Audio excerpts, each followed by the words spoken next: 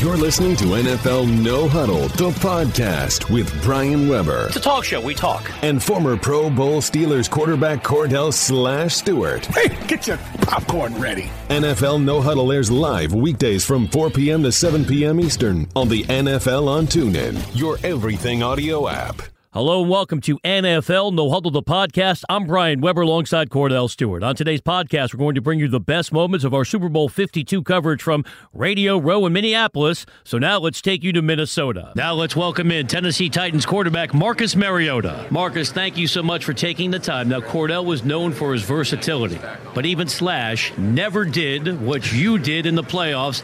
Take us through a play that's going to live forever. You threw a touchdown pass to yourself. You know what? Right place at the right time. I was very fortunate to just kind of be there and made a play. You're being humble. I need more details. He's a good guy. Honestly, I got to send a gift basket to Darrell because if he didn't knock it up, I think Marcus Peters might have had a shot to pick it off. Now, was that the right football play, Cordell? Because you're told to knock it down. Yeah, well, the thing was, he looked like he was trying to make a play, and he looked like he tried to knock it down. You were trying to make a play by throwing it back of the end zone, but Darrelle Revis is standing right there. He knocks it down. You have the awareness to be able to catch it and score the touchdown. That's the type of stuff you guys did in the second half a lot this year. You know, being able to battle back. You have Derrick Henry in the fourth quarter. You know how strong he gets. He gets to become a stronger runner as the game goes on. What part of that in you guys, when going in the locker room, you talk about? Is it something that you have a conversation about, or it just naturally happens where in the second half you know you have to turn it up? You know, I think it's a combination of both. Great adjustments, and then on top of that, I think guys just made plays. Derrick, especially in the fourth quarter, when you can lean on somebody like that, a big back, give him volume, get him rolling. He's a special player. And then on top of that, guys just made plays at the end of games, and we were able to come out with a few victories. Chatting with Titans quarterback Marcus Mariota joins us on behalf of SPAM. You have a new head coach in Mike Vrabel. I know it's a new period of transition for you, but what are those early conversations like with your new head coach? They've been great. I was fortunate enough the last couple of weeks to be in Nashville, so I got a chance to sit down with him, and his vision, his mentality, I think, is going to sit well with the guys, and I'm looking forward to it. I'm real excited. Well, he mentioned a lot of great things about you and saying the relationship that you guys needed to have in order to be really, really good. Mike Mularkey, you know, I had him when I was in Pittsburgh, and he always talked about you in a very positive way. What did he mean to your game, your progression in your game, based on what he was giving you, whether it was 38 balls to 39 Bob? You remember all that stuff, right? Absolutely. Of course you do. That's a play call for those who are not listening. Those who don't know, a run play. How instrumental was he in that progress of being a quarterback in his game? He helped me out a lot. I thought he did a great job of helping me understand fronts, getting in and out of good run plays, doing a good job of just understanding situations. And, I was sad to see him go. I thought he did a great job for us. But at the same time, I think John Robinson has done an awesome job of putting the team first, and I trust whatever he's trying to do, and I believe he made a good decision. And Marcus, now that you've been on the scene for a few years, do you feel like the culture of the organization has changed? Not too long ago, not a lot of wins. You knock it up to 9 wins last year, 9 wins this year, and you make it all the way to the divisional round of the playoffs. Absolutely. And that started with our GM and really Coach Mularkey. They really changed the tide of the culture. They really got guys to buy in and believe, and when you have that and guys are all kind of on the same page, you have a lot of chance for success. As a quarterback, we've all, and I say we, being a former quarterback, we've all find someone or look towards someone to model our game behind. When you see the game actually being played the way it's being played by Tom Brady, you know he's improving every single year. What do you need to improve on in order to get to the level where, you know what, when we get to the postseason, we may have an opportunity to get to the big game? Yeah, I think there's a couple things. For me, in terms of football, it's the footwork. I think at times I was inconsistent. I got inaccurate and my feet were all over the place. If I can kind of clean that up, I can be a more consistent passer. And then outside of that, I think the way that Tom has done preparing his body physically year in and year out, I can really take a page of that and learn from.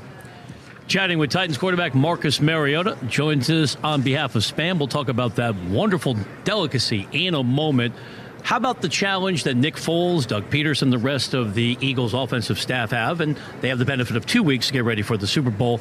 As you're breaking down tape, trying to anticipate what Bill Belichick and Matt Patricia are going to send at you, what was that like for you getting ready for the divisional round of the playoffs? Yeah, just a little bit of uncertainty. You're not sure what you're going to see. They do a good job of mixing up a whole lot of different things. And, at times we sat down and talked about it. You're going to have to, unfortunately, kind of diagnose and see what's going on while the game is going, because you're not going to be able to prepare against every single look. And that's what they do. They do a good job of it. And that's how they can cause some communication issues and some confusion. When you look at the National Football League and the direction it's going in for is the RPOs, when you have the spread offense, what's your strength when it comes down to being that QB? Because you somewhat read some RPOs when you was at Oregon before you came into the National Football League. Would you like to have that back to help you have that double read, and you can either run it or you can either pass it, or just stick with the traditional routes of just being able to drop back 3-step, 5-step, 7-step bootleg and quarterback draws? I think a combination of it. I think the traditional stuff, it's solid. It's going to get you moving the chains. It's going to get you what you need.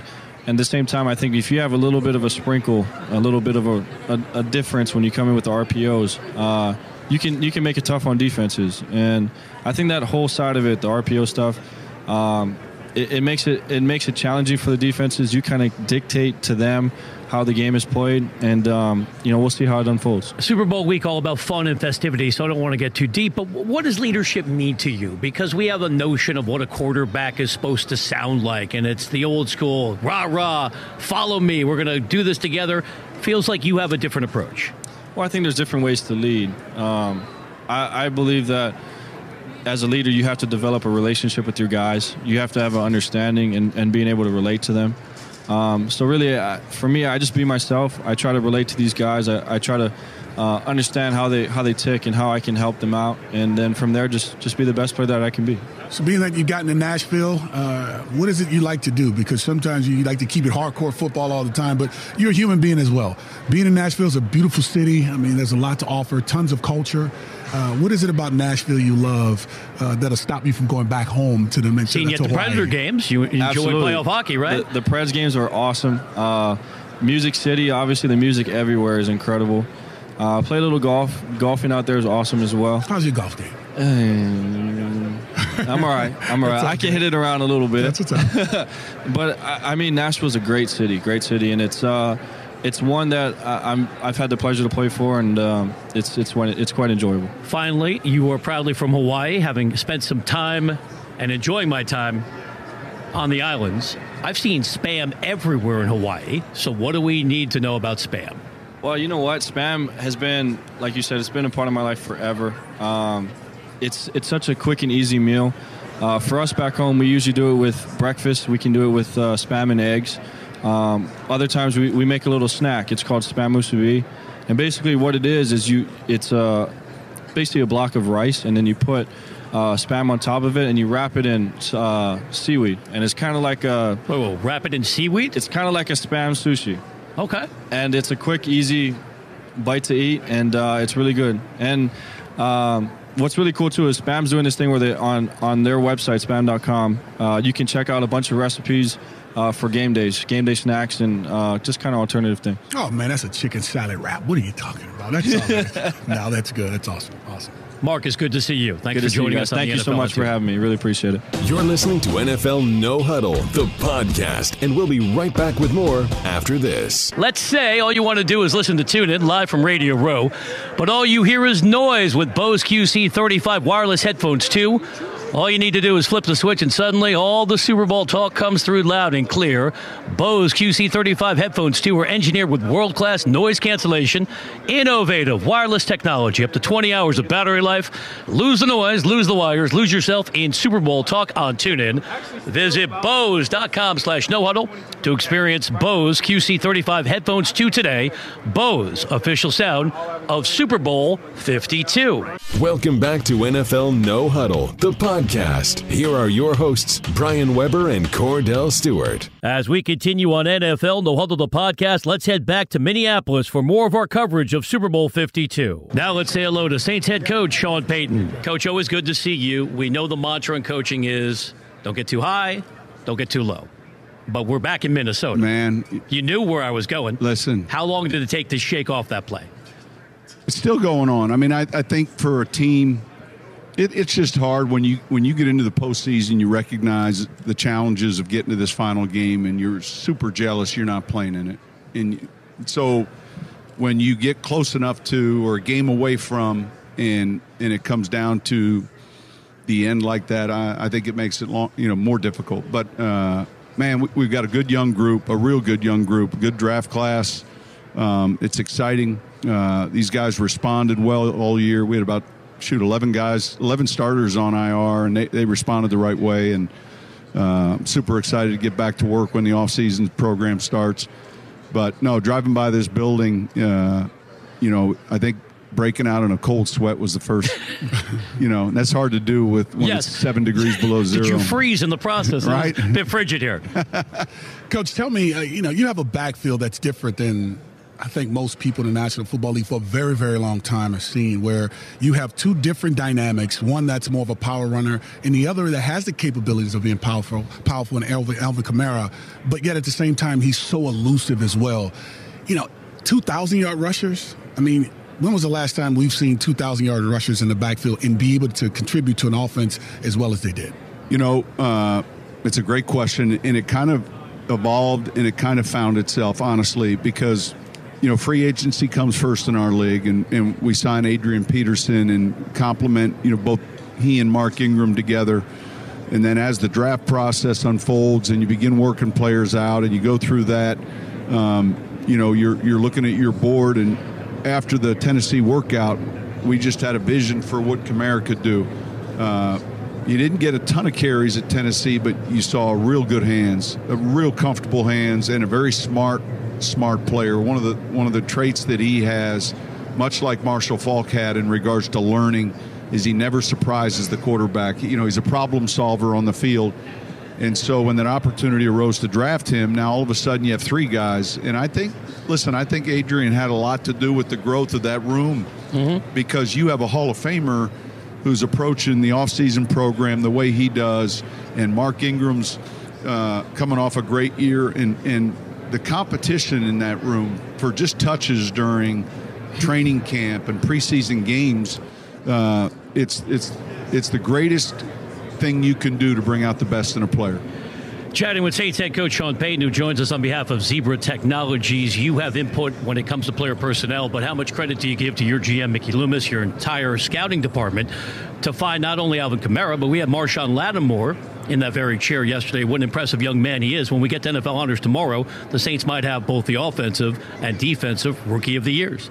Listen, we've set up the personnel in a way now where we've done a real good job with certain prototypes, and if you're not hitting at a certain degree or a certain percentage, it can impact your team negatively. And we went a stretch where, quite honestly, some of the free agent signings and some of the decisions we made in the draft weren't good. And then couple that with bounty and the picks you lose and all those other things.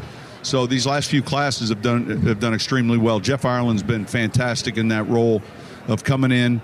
We were together in Dallas. And being able to type players a certain way.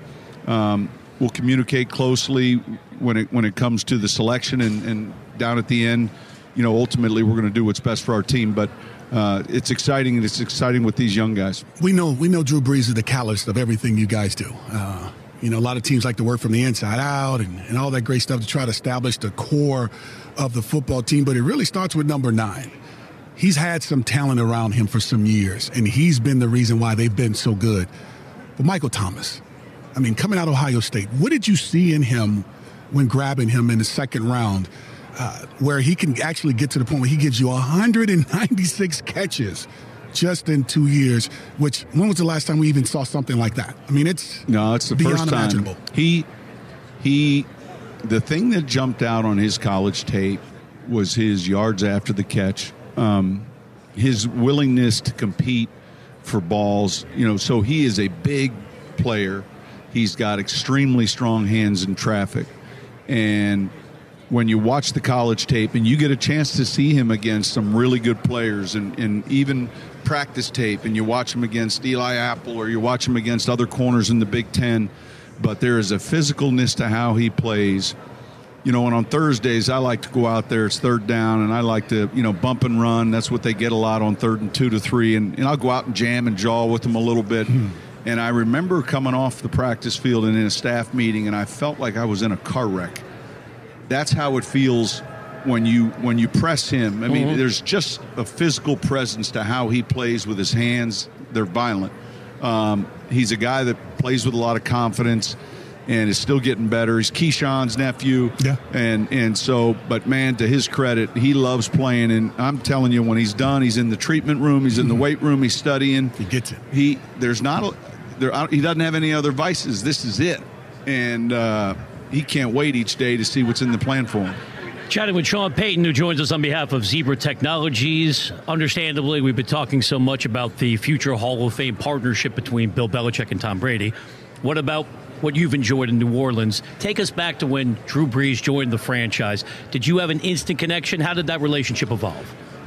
It's hard to say. The connection for us, man, we were just post-Katrina, and we were, it was like that scene in Jerry Maguire where he says, "Who's coming with me?" And it's crickets. We were having trouble hiring coaches and getting players to come. And so here was Drew, who had just been released. He had the injured shoulder, unprecedented, really, the injury he had. So there was a little bit of risk in regards to how well could it recover. And I remember he and his wife flew in, and we had a PowerPoint made. We had, coincidentally, had hired one of the coaches that was with the Chargers when he was there, and that was Pete Carmichael. And Pete proved, it was very important for us because Pete put together some things offensively that they called it terminology-wise there, and man, we had our best foot forward. And I remember taking them out around the area and really being open about this is what it's like now, and getting lost because I'd only been there 2 months, 2 hours lost, and now on the phone trying to call Mickey Loomis, hey, I need to get us back to the hotel. And I remember we got back to the hotel. Usually you get an hour and a half, 2 hours to freshen up, and I was dropping them off downtown at like 6, and dinner was at 6:30. And I remember pulling away saying, he's going to Miami next. There's no way we're going to get him, and it worked out in a way that it's hard to explain, and I do feel like during that time frame he saw the level of interest and ultimately the level of risk we were willing to take with his injury. And you can never predict, but he's got good instincts, and you don't take for granted how long you've worked together. When I see him, I still see the same player, but all of a sudden we're at the Pro Bowl last week, and I see Balin now walking around. So we see age with our children. Time catches up. Yeah, we don't see it with each other. I still see him, Cordell, just like I did when he played at Colorado all the way to. But then you see other measurables, and you're like, wow, I can't believe your daughter's this old or your son's this old. But it's been great. Would you be stunned if he doesn't come back to the Saints next year? Yeah. Got to ask the free agent question. We're looking to make news in the mall as well. No, I know. Listen, I tell you, go have a Cinnabon, drink some warm milk. Okay. Relax. Drew Brees is not going any place as the headline, right? No, he's not going anywhere. Your defense. I mean, they've been tremendous this year. I think the last time we may have seen this defense, in all due respect, was when Greg Williams was there and you guys mixed it up on the open field, maybe running your 4-3 to getting in the red zone, going 3-4. However, but this defense this year, led by Cameron Jordan, is giving you 13 sacks throughout the year. You're leading sacker on the team. You're leader on the defense when it comes to making plays. How big of a player was he for you this year, as far as the morale and the energy he had for this defense? I think significant. I think one of his great strengths is his stamina. He's one of those guys that can play 65 snaps a game, and play number 3 is much like play number 53. He's in great shape. Then the acquisition of some of these younger players, even some veteran players, A.J. Klein, Manti Te'o. We've got David Onyemata, Sheldon Rankins. A lot of players playing roles, and then adding to the secondary with the rookie class. Okafor played well till his injury. I mean, so many things go into place to playing good defense. But Cam, it was great to see the success he had individually. And there's just an effort about how he plays that forces you on defense. You know as well as anyone that you're counting on 11 to the ball as fast as possible, and he's one of those guys you're going to get it every play. Last one for me. You played the Patriots week 2. You've been matching up against Bill Belichick for a very long time. What's the challenge Doug Peterson and his staff has to tackle trying to match wits with Belichick and Matt Patricia, who's getting ready now to become the head coach in Detroit? Well, I think a couple things. I mean, you're paying close attention to how your defense is matching up against New England's offense. I mean, that has to play in the back of your mind. How are we doing? Ultimately, the time both of these quarterbacks have to throw the football and make decisions is important. Who's getting harassed quicker? Last year in the first half, you saw Tom under a little bit more duress than you did Matt. So I think paying attention to how the game's unfolding and then recognizing what you want to do in the end. I think obviously there'll be a lot of pressure on Foles, coming into this game and that feeling that he has to match Tom Brady's performance when actually I don't think he has to. I think they played really good defense, Philadelphia, all season. I think just paying attention to how the game's unfolding on both sides of the ball. And I think, look, we say this every year, the kicking game becomes important. There's a punt return, there's a kick returner waiting to become player of the game. And I think coverage units on both sides will have to be on point. Finally, you have teamed up with Zebra Technologies. What are the details? Well, they're with the NFL, actually, for the last 4 years. All the next-gen stats that we get, Leonard Fournette's going 22 miles an hour, all these are the chips that we have in our pads now that we're able to track. We as a team track every movement. So when we practice, I can see that Michael Thomas has traveled today 6.5 miles. That's kind of the average of where the receiver would be on a Wednesday. Or I could see what kind of output and help reduce soft tissue injuries. But they've been with the league now for 4 years. They've been in their field of industry for decades. They're the ones, the barcode on your Gatorade, the barcode on your retail stuff at the store, they're directly on the edge of performance. So when you show up looking for a certain product, they can locate it at the store. That's what they do for a living. They do it better than anyone. And, you'll see them continue to, with our league, advance what we're doing technology-wise, whether it's chips in footballs, which exists right now, that's Zebra. So anything with the striped horse, that's what they do, and they do it real good.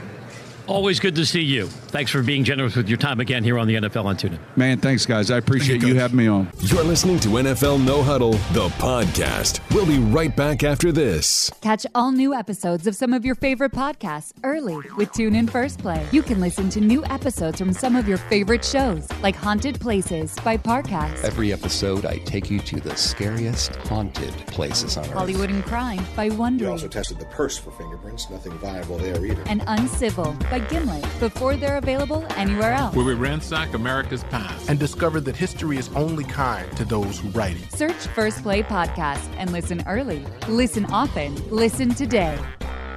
This is NFL No Huddle, the podcast. Here are your hosts, Brian Weber and Cordell Stewart. Welcome back to NFL No Huddle, the podcast, bringing you the biggest names in football, getting ready for Super Bowl 52 from Radio Row in Minnesota. Here's the Hall of Famer, Rod Woodson. Always a pleasure to be joined by someone who has one of those great gold jackets. Rod, thank you for taking the time.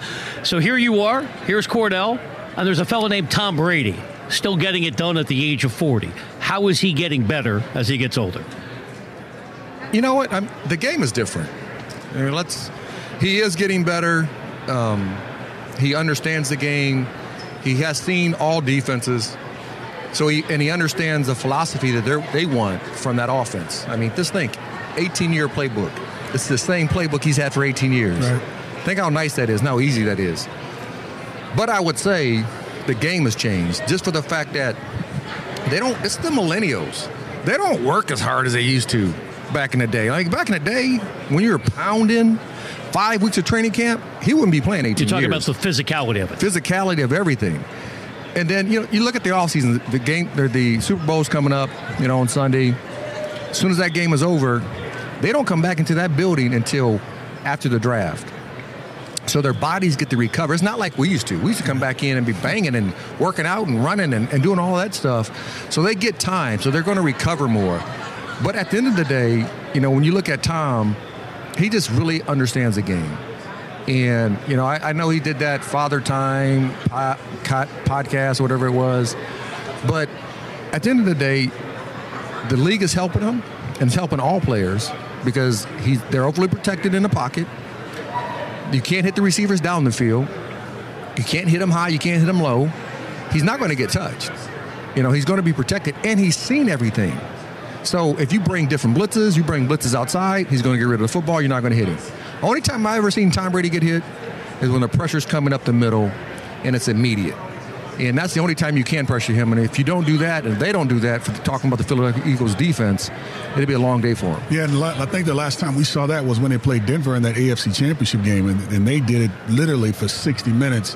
And I don't think we probably have seen that since. But if it's not the physicality for him, it has to be between the ears. Is there another quarterback in the game right now, or even throughout the time in which you played up until now, and also be a part of the coaching world, you've seen a player be able to take a team that's totally different offensively and defensively every single year? I don't care if it's a guard, a defensive lineman, to a receiver, especially the receiving core, be able to still contribute and be as efficient as he's been. Well, the one thing he's had his core players with him. So Amendola, Edelman, even though Edelman got hurt this year, Gronk has been there for the last several years. But the one thing about him, he knows the game. It's irrelevant. His system is a system. He's been in the same system for 18 years. Right. Defenses really don't change. I think for him, he understands what he wants and what he needs to accomplish. If you look at their system and you look at their team, they have formation tendencies. The only problem with that, if you overplay, they're just going to stop and pivot away, and Thomas is going to throw the ball to him. So he's patient enough to let his receivers do their job. And even though they're not, bona fide Hall of Famers and perennial Pro Bowlers that he's playing with, he makes that team click. The Hall of Famer, Rob Woodson, is our guest on the NFL on TuneIn. When you get to Friday, from this perspective, we've covered the big game from about every angle. Cordell, how many times have I mentioned you got to get to Tom Brady? You got to put pressure on the greatest of all time. Fletcher Cox, up the middle, dominant. Brandon Graham coming off the edge. Philadelphia, statistically, a better defense than New England. Can the Philly D carry them to a win? I believe they have a shot. I really do. But it's going to be predicated on them getting pressure in the middle.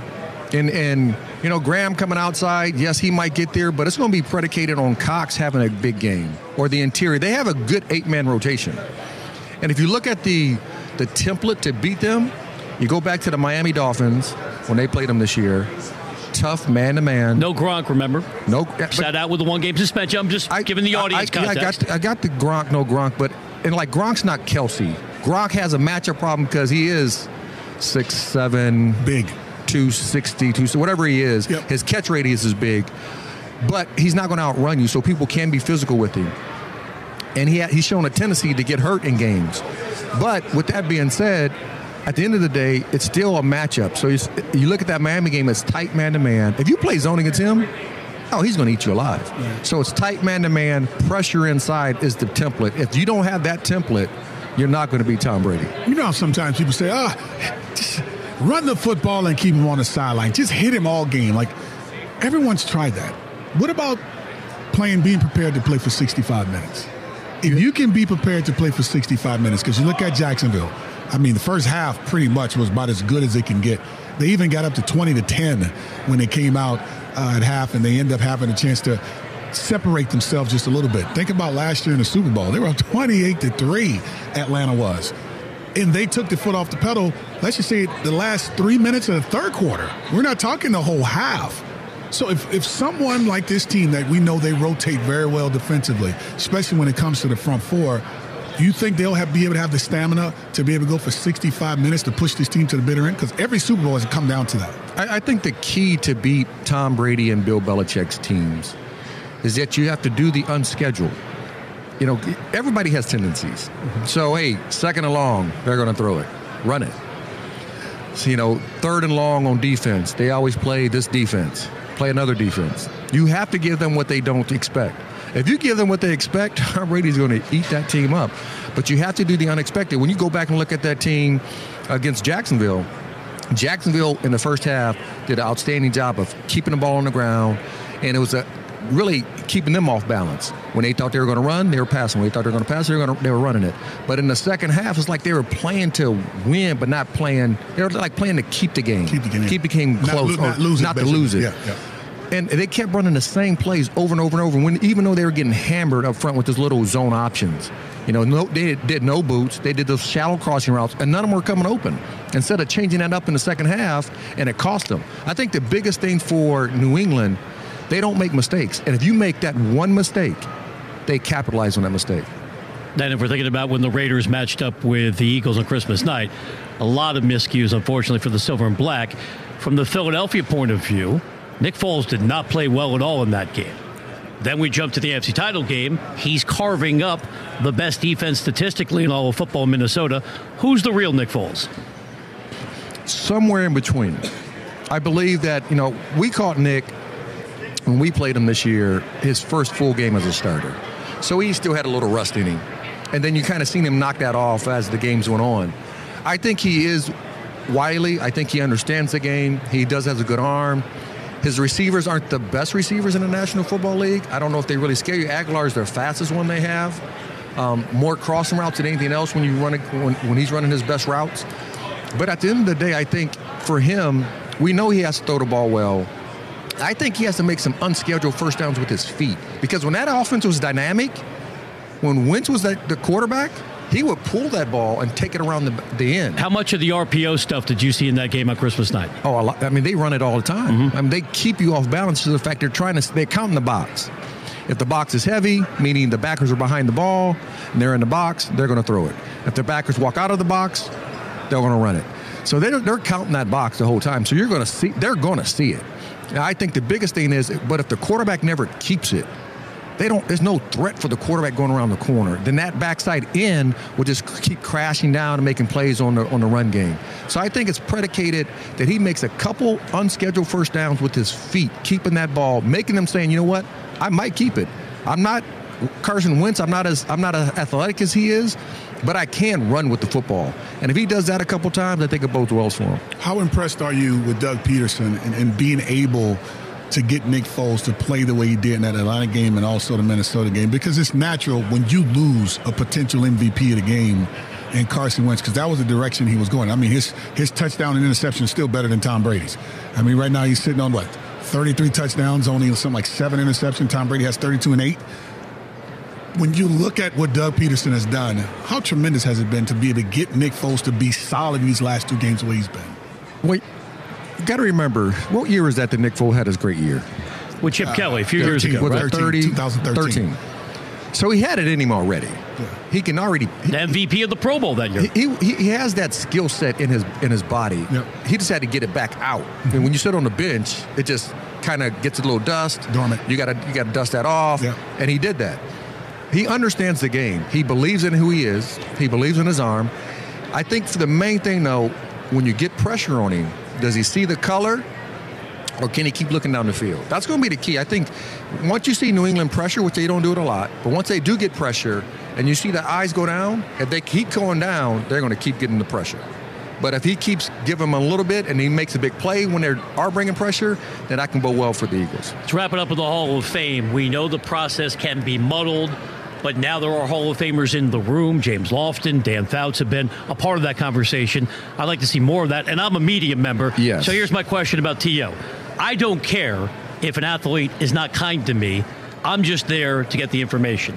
To me, this is my commentary, feels like there's a lot of media members settling scores with Terrell Owens, and they're now casting him in this different category that the locker room is an extension of the field, and quote-unquote he was a bad teammate, which was probably factual, but I wasn't in the room. To me, none of that should matter. This is about your body of work. How do you see it? Absolutely. I agree with you. I talked about it yesterday on Radio Row, is that it's not about T.O.'s integrity or his character. It's how he played the game. We're taking this. First of all, he's never been arrested. I'm pretty sure there's some people that's in the Hall of Fame that's been arrested. So was he a jerk? Maybe. but that doesn't make him not a great player. When I look at the list that should be named tomorrow, I see 4 guys that should be on that list, like guaranteed. Ray Lewis, T.O., Randy Moss, and Brian Urlacher. The 5th, I don't know, it's really a toss-up between a couple other guys. But those 4 to me are locks. And for some reason, the voters want to give T.O. this bad rap, and maybe rightly so, because he was kind of divisive when he was in San Francisco. Then he goes to Philly, kind of divisive there. Okay, but he balled out. When he was in Dallas, same thing. But he balled out, and as historically, when you talk about the game itself, you have to mention his name when you talk about the best receivers ever to play. Even if he's not there, right? You have to say his name. So that means he belongs there. So if people got their feelings hurt, get over it. This is not the Media Hall of Fame. That's right. Vote him in. Do the right thing. And hopefully they will this year. Does it mess up the committee when it comes to the voting process? No, they're not going to change because they've been doing what they do. I mean, it's 50 guys, I think. What is it, 50 voters that goes in that room? I think 2 are, James Lofton. Dan Fouts last year. Dan Fouts. I think it's still those 2 guys. Okay. And that's it. I still don't get it. I understand your rules. I've never been a fan of the process itself. Even when I came in, I'd said it. I've been this way for quite a long time. I think they need to change the process. I think they need more ex-players, especially the players who are still involved in this league in some capacity. They still know the game. So they can have a voice of reason in that room. Because a lot of times they hear numbers, and numbers don't tell the story. Because now you're going to get these new quarterbacks that are coming up, new receivers that are coming up, and they're catching the ball. I mean, they're throwing for 5,000 yards on a consistent basis nowadays. Where Dan Marino did that way back when. Danny would throw for, right now, Danny throw for about 7,000 yards in a year. with these rules. Yeah. So I think our mindsets have to change to what is great.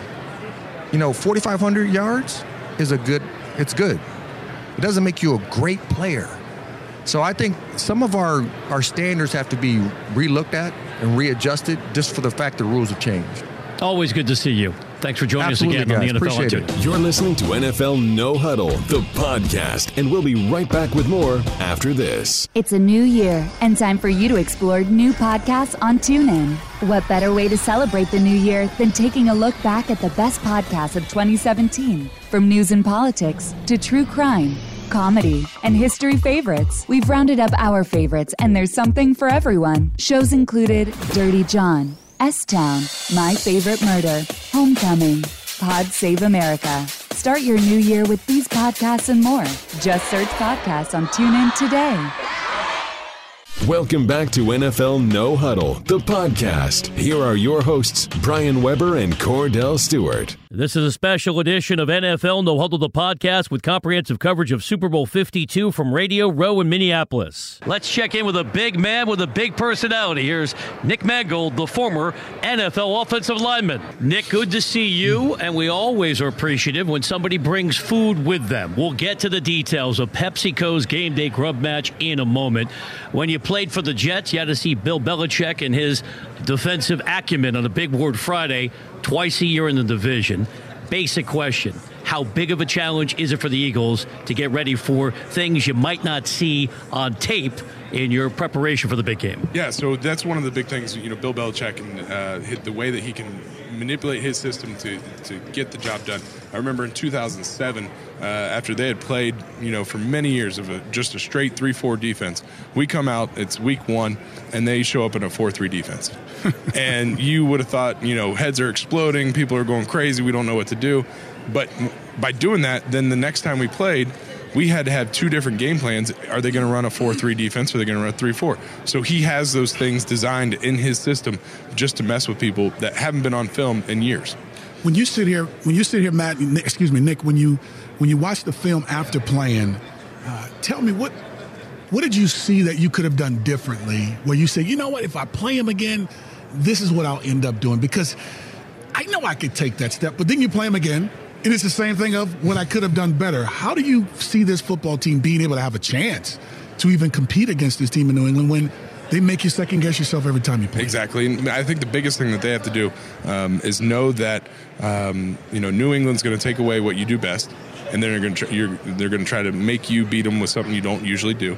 And the biggest thing you got to do is don't turn the ball over, don't have costly penalties, and play the clock game, and you don't have to do that by running the ball 50 times, but you have to do clock management, because the best thing you do is keep Brady off the field. Right.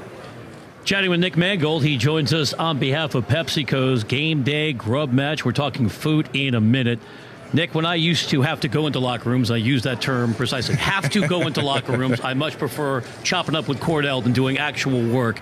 I would always look for the offensive line area because in my experience, you guys were always good quotes, thoughtful guys who had something to say. Let's debunk some myths. What's the greatest misconception about offensive linemen? That we're just big, dumb idiots that run into people. There's a lot that goes into offensive line. There's a lot of strategy. There's a lot of calls.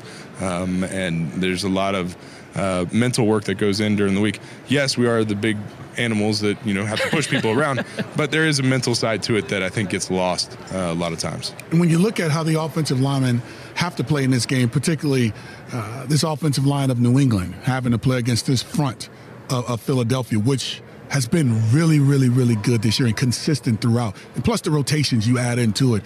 How tough of a day will this offensive line have in New England going up against this front 4/7 defensive linemen? Yeah, so Philly's been doing a great job, getting after the quarterback, playing with their hair on fire. They've just been flying around like crazy. And it is going to be a big challenge for them. But one key that they have is they have Tom.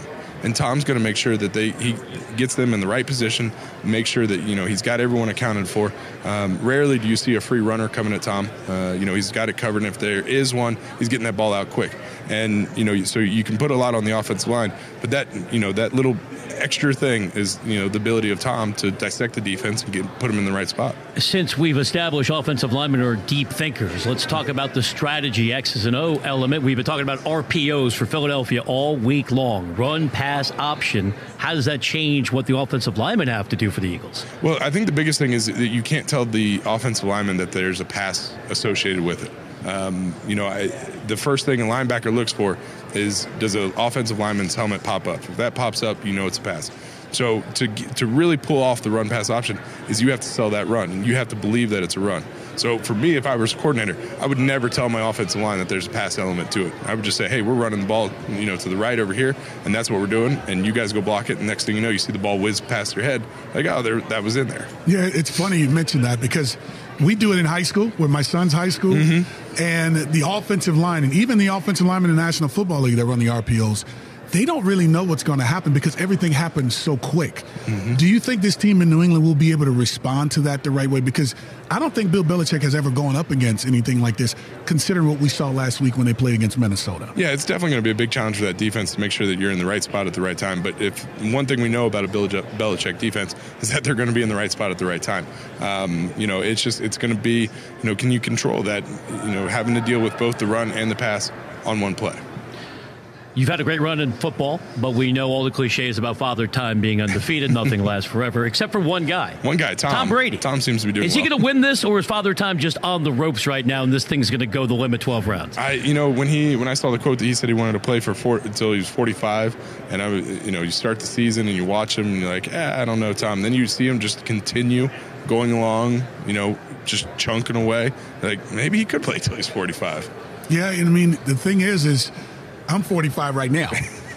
And you look 60, and which is amazing. You're looking at that right now? That's why he's aging. Are you looking at that right there? Look at that. All right. Great athlete over here.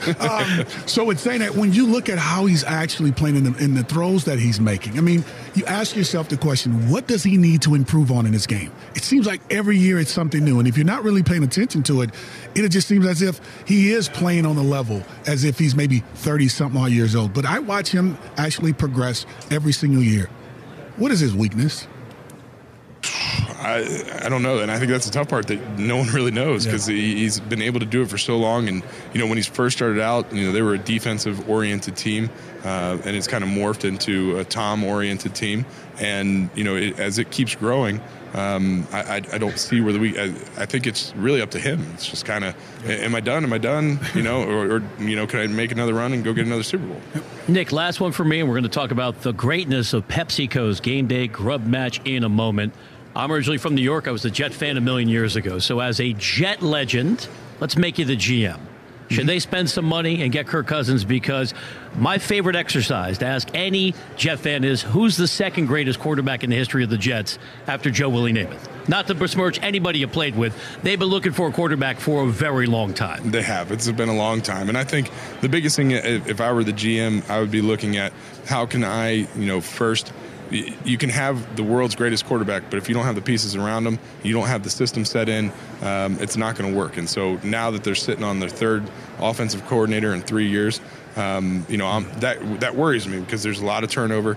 There's a lot of guys who have a hard time learning an NFL offense, and now having to learn 3 NFL offenses, that can be a struggle. So I think you need to make sure that all the pieces are in place before you go spend $1 gajillion on a shiny new quarterback. Has New England screwed it up for everyone based on how they've done it since the time in which Tom Brady stepped on the football field? There hasn't been too much change at all. I mean, this is the first time we're hearing 2 coordinators at one time leaving. You got your backup quarterback in Jimmy Garoppolo gone. You have Jacoby Brissett gone.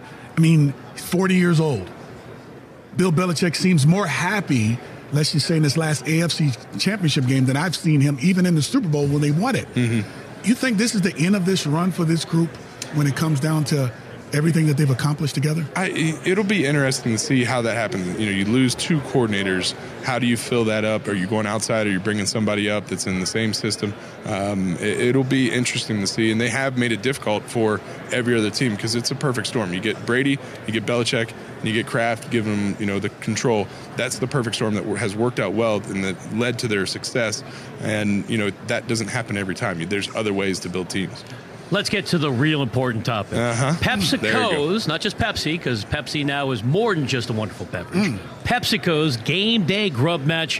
What do we need to know? So this was a great competition that we did for digital content. It was myself, Rashad Jennings, and Greg Jennings. We had 3 different recipes that we had to cook. It was a timed competition. Since I'm here, obviously, you can tell that I won. All you do is win, no matter what. And so it was, you can go to GameDayGrubMatch.com, check out all the videos, see the recipes, see some of the blooper reels, which are pretty hilarious. But this that I brought for you guys today, it's the wing that is featured at Buffalo Wild Wings this weekend here in Minnesota. It is my Doritos Cool Ranch Dusted Chicken Wing. It's Buffalo and it's marinated. It's fantastic, and I highly recommend checking it out. Cordell, you going to dig in? That looks good. You sound like you like it more than He's pondering. Well, I have to talk. I have to have you can eat and talk at the same time. You do a lot of things at once. Trust me, he's a multitasker on steroids, literally. He can get it done. No, I'm going to... You're good right now, but later. For now. Because I am on the mic with you. Yeah. Thank you, my friend. Thank you very much. Because you would never eat and try to do the talk show. We've never established that in the past. Every once in a while, I sound like I am eating something every once in a while. More than once in a while. Finally, you win the door prize. Best beard we've had on the show thus far. Thank you. I thought it was a lot better last week. My wife yelled at me because she knew I was coming out to Super Bowl. She goes, "You can't look like that. You cleaned that up? You need to get trimmed up." And so you cleaned that up, bro? This is cleaned up. It was bigger when you were playing. It was bigger a week ago. I'm not letting go of the beard. What do you put in that thing? What do you do? It's nothing right now. Right now is natural because I traveled. This is, El Natural. But sometimes there's a little bit of wax. I got a beard comb to help it out. I got a moisturizer. Keep it still. Does it sit still when you put the wax on it? It holds it down. It gets it because sometimes I get poofy and it kind of just puffs out a little bit. Yeah. And so the wax lets it fall. It gives a little weight to it. And then, shampoo, conditioner. It's a whole big thing. If you cut it off, how long would it take for you to grow it back? I think word on the street is it would take a day, but I don't want to test it. Hard-hitting beard knowledge only on the NFL on TuneIn. Right. Thank you. Exactly. Thank you. You're listening to NFL No Huddle, the podcast. We'll be right back after this. Let's say all you want to do is listen to TuneIn live from Radio Row, but all you hear is noise with Bose QC35 wireless headphones 2. All you need to do is flip the switch, and suddenly all the Super Bowl talk comes through loud and clear. Bose QC35 headphones, too, are engineered with world-class noise cancellation, innovative wireless technology, up to 20 hours of battery life. Lose the noise, lose the wires, lose yourself in Super Bowl talk on TuneIn. Visit Bose.com/no-huddle to experience Bose QC35 headphones 2 today. Bose, official sound of Super Bowl 52. This is NFL No Huddle, the podcast. Here are your hosts, Brian Weber and Cordell Stewart. As we close out NFL No Huddle, the podcast, let's take one more trip back to Radio Row in Minnesota for our coverage of Super Bowl 52. Now let's welcome in Kansas City Chiefs quarterback Patrick Mahomes. Well, Patrick, Cordell's phone tells the story. I had forgotten that we had actual documentation because I had it seared in my mind how great a conversation it was. A year ago, Radio Row in Houston. Here we are a year later. What's the last year been like for you? And congratulations on that quality start to wrap up the regular season against Denver. Yeah, thank you. I mean, the year's been awesome. After the draft, first off, getting drafted by a great organization in the Chiefs, it's been an amazing experience about just really learning. It's been a great year where I've really learned a ton, and been very excited. And like you said, I got a win at the last game of the season. Got my first start, so that was awesome. When you look at how things actually happened, I mean, there was conversation about the latter part of the first round, but they all of a sudden make a gutsy move and move to the 10th spot to give you an opportunity. Here it is. Give us those emotions, because we talked to you last year. We were uncertain. It was up and down. You kind of the wild card quarterback, so to speak. Then all of a sudden it happens. Kind of take us from there and kind of to that moment, and then where you are right now as you move forward. What do you do? Yeah, I mean, it was a wild. I knew there was a chance I could get drafted early, but until it happens, you never know. And so I got drafted early by the Chiefs, and it was really a cool experience. And then I headed to training camp and did all those things, and really just learned a ton. Alex, Coach Reed, all the coaches and players, I mean, the leaders on the team, I mean, they really taught me a lot. And it was a great rookie year where I got to probably learn more in 1 year than I learned in my entire career. Chiefs quarterback Patrick Mahomes is our guest on the NFL on TuneIn. We reference what you did Week 17. You don't often hear praise from the opposition. Are you aware of what Von Miller and some of the Broncos said after that game? I saw a couple things. I mean, that's awesome whenever you get some respect. I mean, you get like praise like that from some respected players around the league. When you think about what Andy Reid does in his offense, everything is really predicated on the West Coast style, which is get the ball out of your hand pretty quick. You pretty much have a grenade, a big gun on that right side of your body where you could just launch it anywhere. How did you find yourself as the year went on, being in that system and having a chance to run those plays in practice? Yeah, I mean, it was awesome. I mean, just how good the offense is for quarterbacks. If you really understand the offense, it makes it easier for you. And so for me, you have to kind of balance getting it out of your hands, doing the thing quick and efficient in the right way, and then sometimes letting the plays that I made that got me there loose and doing those, but keeping it on the right track and not making mistakes at the same time. A lot of transactions can occur between now and the start of the new league year. So what's it going to be like when you show up for OTAs and your name could be number one on the depth chart? Yeah, I mean, that would be exciting for sure. I mean, for me right now, it's all about working, just making sure you work every single day and go through the process and really get after it and making sure your body's in the right shape, your mind's in the right shape, you're mentally prepared. And so whenever that opportunity does come, you're ready. When you think about preparation, we often, think we have to be in the weight room a lot. We often think we have to run a lot, which the cardio portion is more important than anything else. But when you watch Tom Brady in this game, he's 40 years old. I mean, he's still playing as if he's one of the younger players in the game. He hasn't skipped a beat. Tell me, what are you learning from what he's doing as opposed to what you've been doing, but what you're trying to do moving forward? Yeah, I mean, first off, just him being in probably MVP candidate, maybe MVP of the league at this age, just shows that if you really take care of your body, if you really put your whole life into football and you really sell out, you can be playing this at 40 years old at a high level. And he's a guy who's done that. He's done everything he could to make sure his body was right, try to stay away from injuries, and if he was injured, to get him fixed the right way. And so he's a guy you can definitely look to and know that there is a way that you can play it until the 40s. Chatting with Chiefs quarterback Patrick Mahomes. He's our guest on the NFL on TuneIn because Cordell and Tom Brady are contemporaries, and they used to battle, feels like a million years ago. We keep talking about experience and the Patriots maintaining it year after year. Let's jump to youth. You're on your way in Kansas City. Mm-hmm. We had a great conversation with Kareem Hunt the other day. Yes. Tyreek Hill is a young guy. You feel like you have something special now, potentially in the making, in Kansas City. Yeah, definitely. We have a ton of playmakers on both sides of the ball. We have a good balance of youth and experience, I feel like. So we got some younger guys that are bringing a lot of energy and stuff like that, and you got the older guys who still bring the energy, but at the same time have some more veteran things they can tell us and help lead on the team like that. And I feel like it's going to be a great year for the years to come. What's the experience been like for you in Kansas City? I think right on the border between Missouri and Kansas City has a barbecue spot that most people like to go to. Like, what was your social life like in Kansas City? Because obviously coming from Texas is a little bit different and obviously much colder in Kansas City. Yeah, for sure. It is really cold in Kansas City, especially this year for some reason. But, yeah, I've gotten used to it. I love it. I just bought my own place out there. I wasn't in an apartment, just bought my own place in a good spot. And just kind of building a life there, I guess you would say. Yep. And the people are awesome. They really care about you. They're passionate about the Chiefs and all the sports teams, but especially the Chiefs. And so I'm excited to build a future there and get ready to hopefully bring a Super Bowl there. Let's get into the hard-hitting stuff. Celebrations are back, and we saw it across the league. You got your guy, Travis Kelce, who's a dance machine. How do you think the Chiefs did with the group celebrations this year? I thought we were pretty good. I mean, we got a lot of good things that came out of a lot of people. We had our fullback come up with one. We had receivers, DBs. Everybody was getting into it, and I feel like we'll keep bringing heat, and we'll keep bringing it for years to come. How great is Andy Reid? We've been known him to be, through conversations, to be a quarterback guru.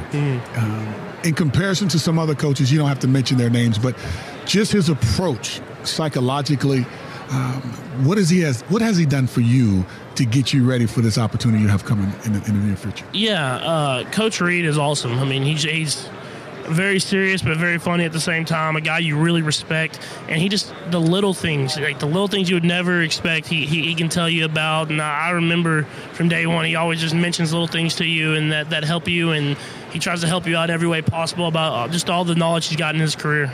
Always good to see you. Enjoy the rest of your time here in Minnesota. Yeah, thank you. You're listening to NFL No Huddle, the podcast, and we'll be right back with more after this. It's a new year and time for you to explore new podcasts on TuneIn. Bring in 2018 with exciting new podcast episodes for the whole family like Story Pirates, This Podcast Has Fleas, Tumble Science for Kids, The Alien Adventures of Finn Caspian, and so many more. Start your new year with these podcasts and more. Just search podcasts on TuneIn today. Welcome back to NFL No Huddle, the podcast. Here are your hosts, Brian Weber and Cordell Stewart. Welcome back to NFL No Huddle, the podcast spotlighting Super Bowl 52 in Minneapolis. Pleased to be joined by Viking president Mark Wilf. Mark, thanks so much for taking the time. Let's go back to the genesis. If there was a moment years ago, you and your brother, local officials, have the dream to bring the Minnesota Super Bowl experience to reality after years ago was played at the Metrodome. When did that thought first come across your mind and you thought we can make this happen? Well, first, thanks for having me on. In 2005, we purchased the team, and the debate about the stadium went on even years before that. And we spent many years, till 2012, till we finally got legislation approved to build this beautiful jewel, the U.S. Bank Stadium. Once we did that, we knew that getting a Super Bowl would be a good chance of getting it because this community stepped up. The state, the city of Minneapolis, they did a great job. They're great partners, and I think they're doing a great job this week. I'll tell you what, Mark, I feel we need to give you a phenomenal introduction because we are in your city. This is your team. Can we get some horns for Mark, please? Can we really introduce him the right way? There we go. That's what we're talking about right here. I'm a Case Keenum fan, literally on steroids. Brian Weber will tell you, anyone that listens to our show, in all I'm of like, sports media, Case Keenum, with what he's done, with where he's come from, it's been remarkable. I mean, no one's given him a chance. Diminutive has been mentioned a few times because he's not big, but all he's done is stay durable, and he's won games. How do we foresee you guys dealing with this situation? Because it's a complex one. When you think of Sam Bradford, Teddy Bridgewater, who we know you guys love, and how you drafted him. And Case Keenum kind of was one of those guys that said, if we need him, we hope it can work. But I think it worked a little bit better than most expected. Listen, this season and the core of this football team is in a great position. Our head coach, Mike Zimmer, GM Rick Spielman, we are very confident as ownership that this team is in the right direction. 2 out of the last 3 seasons, winning the division, coming so close this year. Of course, a little disappointment, but that miracle play and the whole thing. This quarterback thing. First, we got to get an offensive coordinator. Pat Shurmur, great coach, great find for the New York Giants. But we're in the process now of interviewing candidates. Once we get that in place, we're going to go through our normal processes that we trust and come around to who's the best guy. But Case, what an outstanding year, what an outstanding person. All our quarterbacks in the room. Just a great group. Delighted to be joined by Vikings president, co-owner Mark Wilf, getting you set for the Super Bowl here on the NFL on TuneIn. You mentioned a play that's going to live forever. Take us through how you saw it. Where were you standing? And when did you realize, oh, my goodness, Stephon Diggs is going to score the game-winning touchdown? Well, I mean, I've replayed that a million times in my head. That we were in the ownership suite, just like everyone else, just all glum, how down it all looked. And then poof, like divine intervention, that way that happened. But I have to tell you, our players fight every single play, and they just believed. And, Diggsy, Case, a great throw, great catch, but the wherewithal to stay in bounds, know that the tackle was missed, and to run for the end zone, it was electric. And I know one thing for sure, in 20, 30 years, everyone's going to remember where they were when that catch happened, especially Viking fans. Yeah. I mean, you look at this city and you look inside the mall right now here at the Mall of America, and you see all the people moving around. And, of course, we all in our time wish we had that chance to play in the city in which the Super Bowl is actually playing in. And, of course, it's here in your city. But when you see the city happening and having fun and really being real jovial and excited about this chance of playing in your new stadium to show it off. I mean, because anytime you're in your city and you have a chance to show off your new house, I mean, that actually makes you, from a free agent standpoint, more attractive as time progresses, trying to find some guys through free agency, trades, and also this draft coming up. Well, there is some sting to it. I wish I'd be a little more purple here in this mall. A lot of green and white and red and all that. But like I said, the U.S. Bank Stadium, I mean, listen, no team's ever come this close. So like I said, we're in a good direction. We feel positive about this franchise. And this U.S. Bank Stadium, people talk about it, but until they come in there and see it themselves, I love people that have not been in there. When they walk in, their breath is taken away. I mean, this is the #1 stadium in the world. We're excited to show it off. And on the Vikings front, we're going to be moving into a new headquarters in 4 weeks in Eagan, TCO Performance Center. So a lot of good things happening, and we can't wait for the new season to start on Monday. And like most people listening, we've only seen your glittering new home on TV, so we'll all be watching the telecast on NBC on Sunday. What areas of the stadium are you most proud of? I mean, one of the great things about it is that feeling you have, even though you're an indoor building, that you feel like you're outdoors. We have 60% of our roof is clear, see-through. Wow. It's an ETFE clear roof. It's a kind of fiberglass. It's heated. The snow melts right off of it. And when you go in there, you're like in this giant sunroom that's 68 degrees at all times. And the fans can feel they're outside. They know we're there right in downtown Minneapolis, and they can watch a great game. And we have the closest seats in the stadium. It's like you're in your living room. You can get all the replays, even more than you can get at home. So I'm excited to have the world come in here. Not everyone's in the position to be able to build a house. Let's just talk about homes and residents for the most part. But we're talking about an infrastructure that is about as big and great as it gets and grand as it gets. You mentioned the best stadium in the country, pretty much in the world, as you alluded to. How much of a headache was it? I mean, you go through changing granite countertops, marble. Is it the equivalent of going through the process of doing a home, but just on a scale that's times 10, much bigger? And they had to play outside for a while, too. Yeah. That's right. Well, Minnesota Gophers, right? I think when you guys played 2 years, we were at TCF Yeah. Stadium. Mm-hmm. I mean, it was a tremendous labor. I mean, we have a great staff led by Kevin Warren, our COO, and Don Becker, our stadium executive. And we had a great team of professionals. HKS Architects did the design. They did Dallas and Indy. We had a great team. Morrison Construction did a great job building it. So there were a lot of all hands on deck here, a lot of meetings for years and years. But I think all that sweat and labor, you put a lot of love into it, it comes out like it does. It's a great feeling. Tremendous ROI. We're getting you set for the Super Bowl with one of the men responsible for it being played here in Minnesota, Vikings president Mark Wilf. Mark, beyond what it means to your family and the organization, how about the state and the region? Cordell and I have been lucky to cover many Super Bowls. This has a different feel. The Minnesota hospitality I've heard about is genuine and palpable. It really is. They've been great to us. We have the greatest fans in the world. That's why we built the stadium. We wanted them to have the great fan experience. I think people from Philadelphia, New England, and wherever else, they're coming here. You know, we asked for volunteers. Chad Greenway led our Crew 52 to get the volunteers. And we needed 10,000. 30,000 showed up within a day or two. So these people love it. They're embracing it. I think northern cities should have more Super Bowls. I think they appreciate it in a unique way, and I think you're going to see it this week. We've seen it already. When you talk about this city, you know, many times, you know, they see a multitude of things, talk about the great weather that you have, the great changes of seasons that you have. But what would cause someone to want to come to Minnesota and see what you guys have to offer? Because I know this mall is phenomenal, and we know the Dome is phenomenal. But what else does this beautiful state have to offer? Couple lakes, right? There's a land of 10,000 lakes. You like fishing and hunting. You know what? And this is one of the big proponents of the stadium was the corporate community. They have, I think, 15, 16 Fortune 500 companies,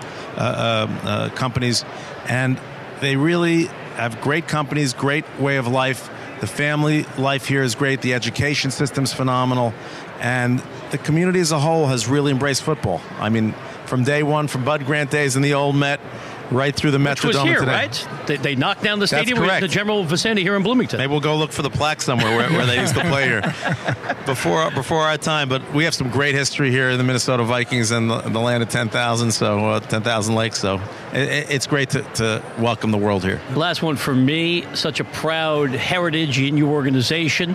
When we think Randy Moss, I think Vikings.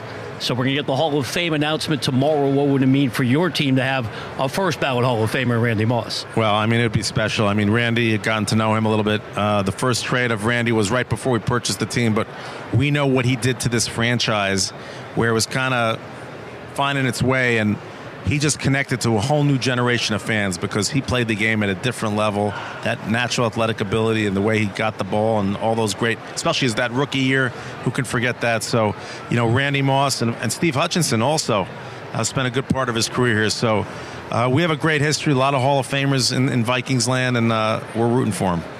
When you look at this game coming up, I know you don't want to probably say much about it because you wish it was your team. But with knowing that you will be a part of it and you will watch it, who do you see actually have an opportunity to win this game?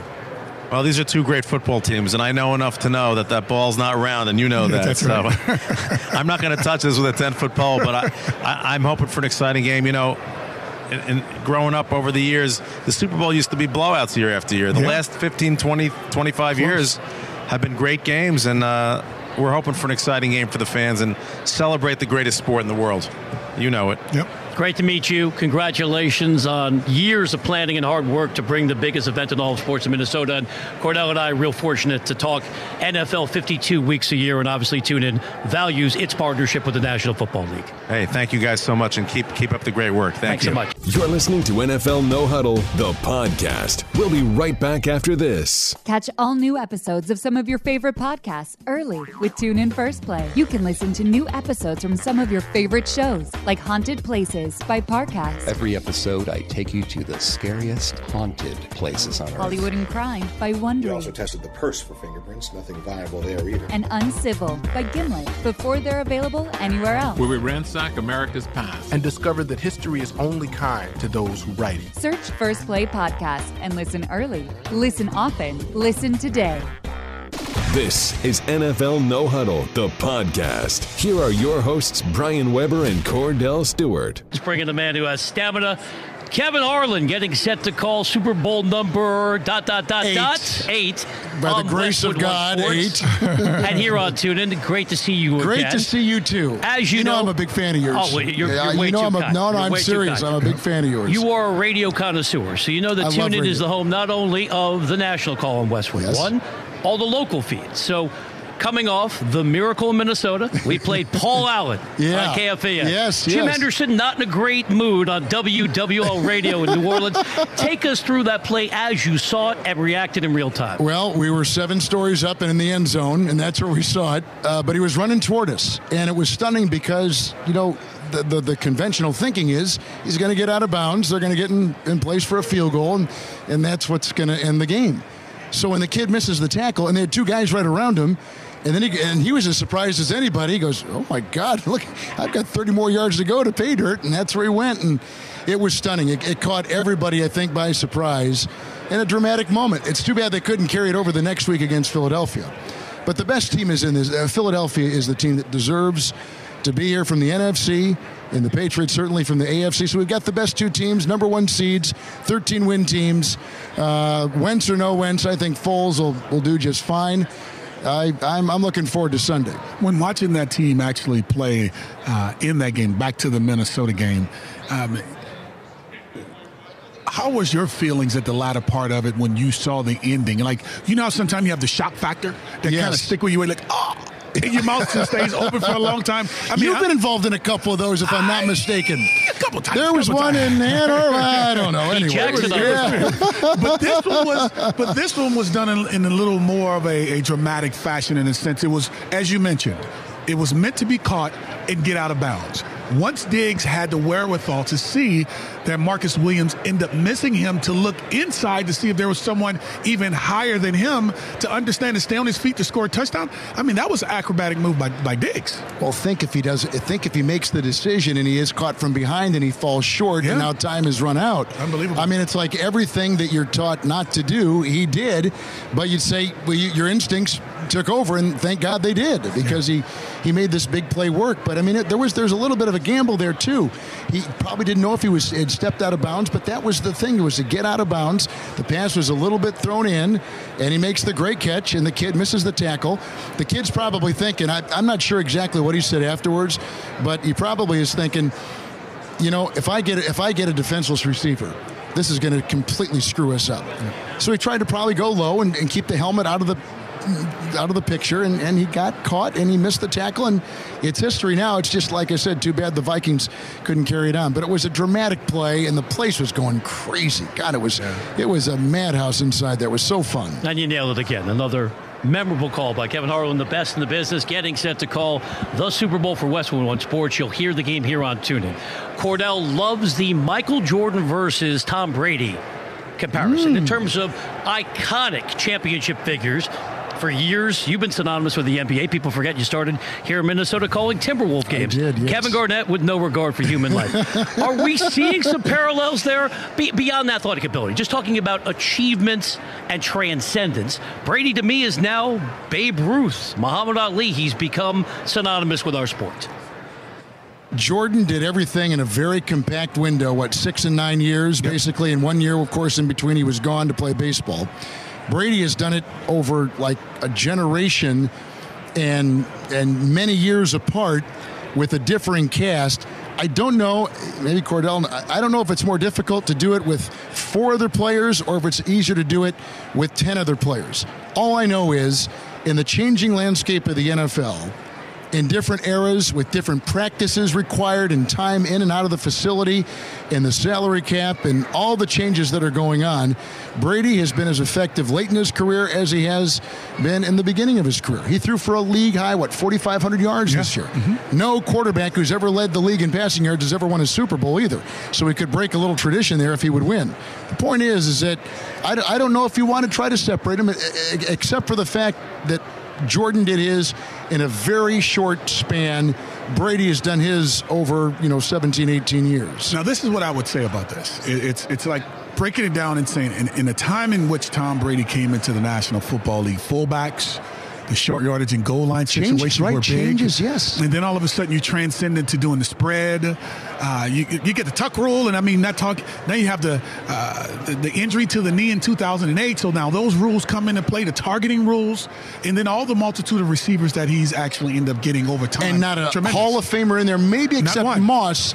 Now listen, Moss is at the end of his career when he joins New England, right? Yes. So it's not the Randy Moss that was with the Vikings. That's right. And maybe for a while with the Raiders. Yeah. He was at the end of his career. Still good. Yep. But not a Hall of Fame good. Yes, he was still good, but not a Hall of Fame good. But then you get Mike, and this was we know it's a football show, but you try to draw a connection to have some parables to an extent to say, okay, or comparables, to say that this is how great he is. Michael Jordan, when playing against the Pistons, when playing against the Knicks, when playing against the Celtics, when playing against the Timberwolves, whoever it was he played against, the Blazers, whoever it was, the Trailblazers.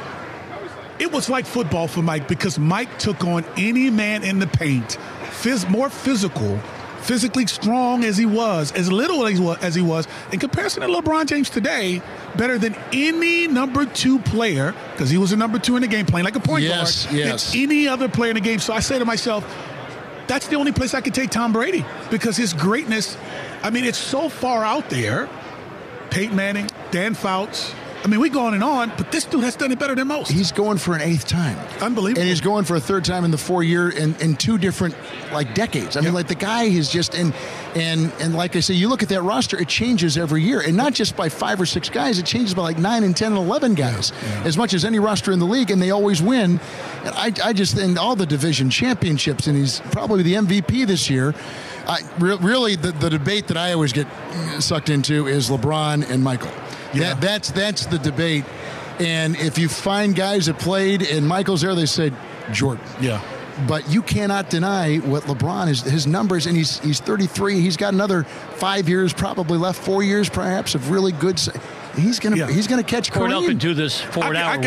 But we know you got to go. We got to go. If you bring Mike into this era, with these rules, if you take LeBron and take him back, I don't know if he survives. He's Wes Unseld. Oh, I don't know. What do you think? Washington Bullets reference. I'm just saying. But Mike would shut it down. It would be unfair. I'm a Jordan guy. I am too. But I love LeBron because there's never been anybody that big that has done what he's done. I'm sorry, Brian, for us taking it basketball. I'm sorry. No. We all love it, and we'll have that podcast, and Kevin will join us. Kevin, thank you so much for being generous with your time. Thank you so much. Have a great call on Sunday. Thank you so much. Thank you for listening to NFL No Huddle, the podcast on iTunes with Brian Weber and Cordell Stewart. Listen live weekdays from 4 p.m. to 7 p.m. Eastern by downloading the TuneIn app and searching NFL No Huddle. The National Football League is on TuneIn, your everything audio app.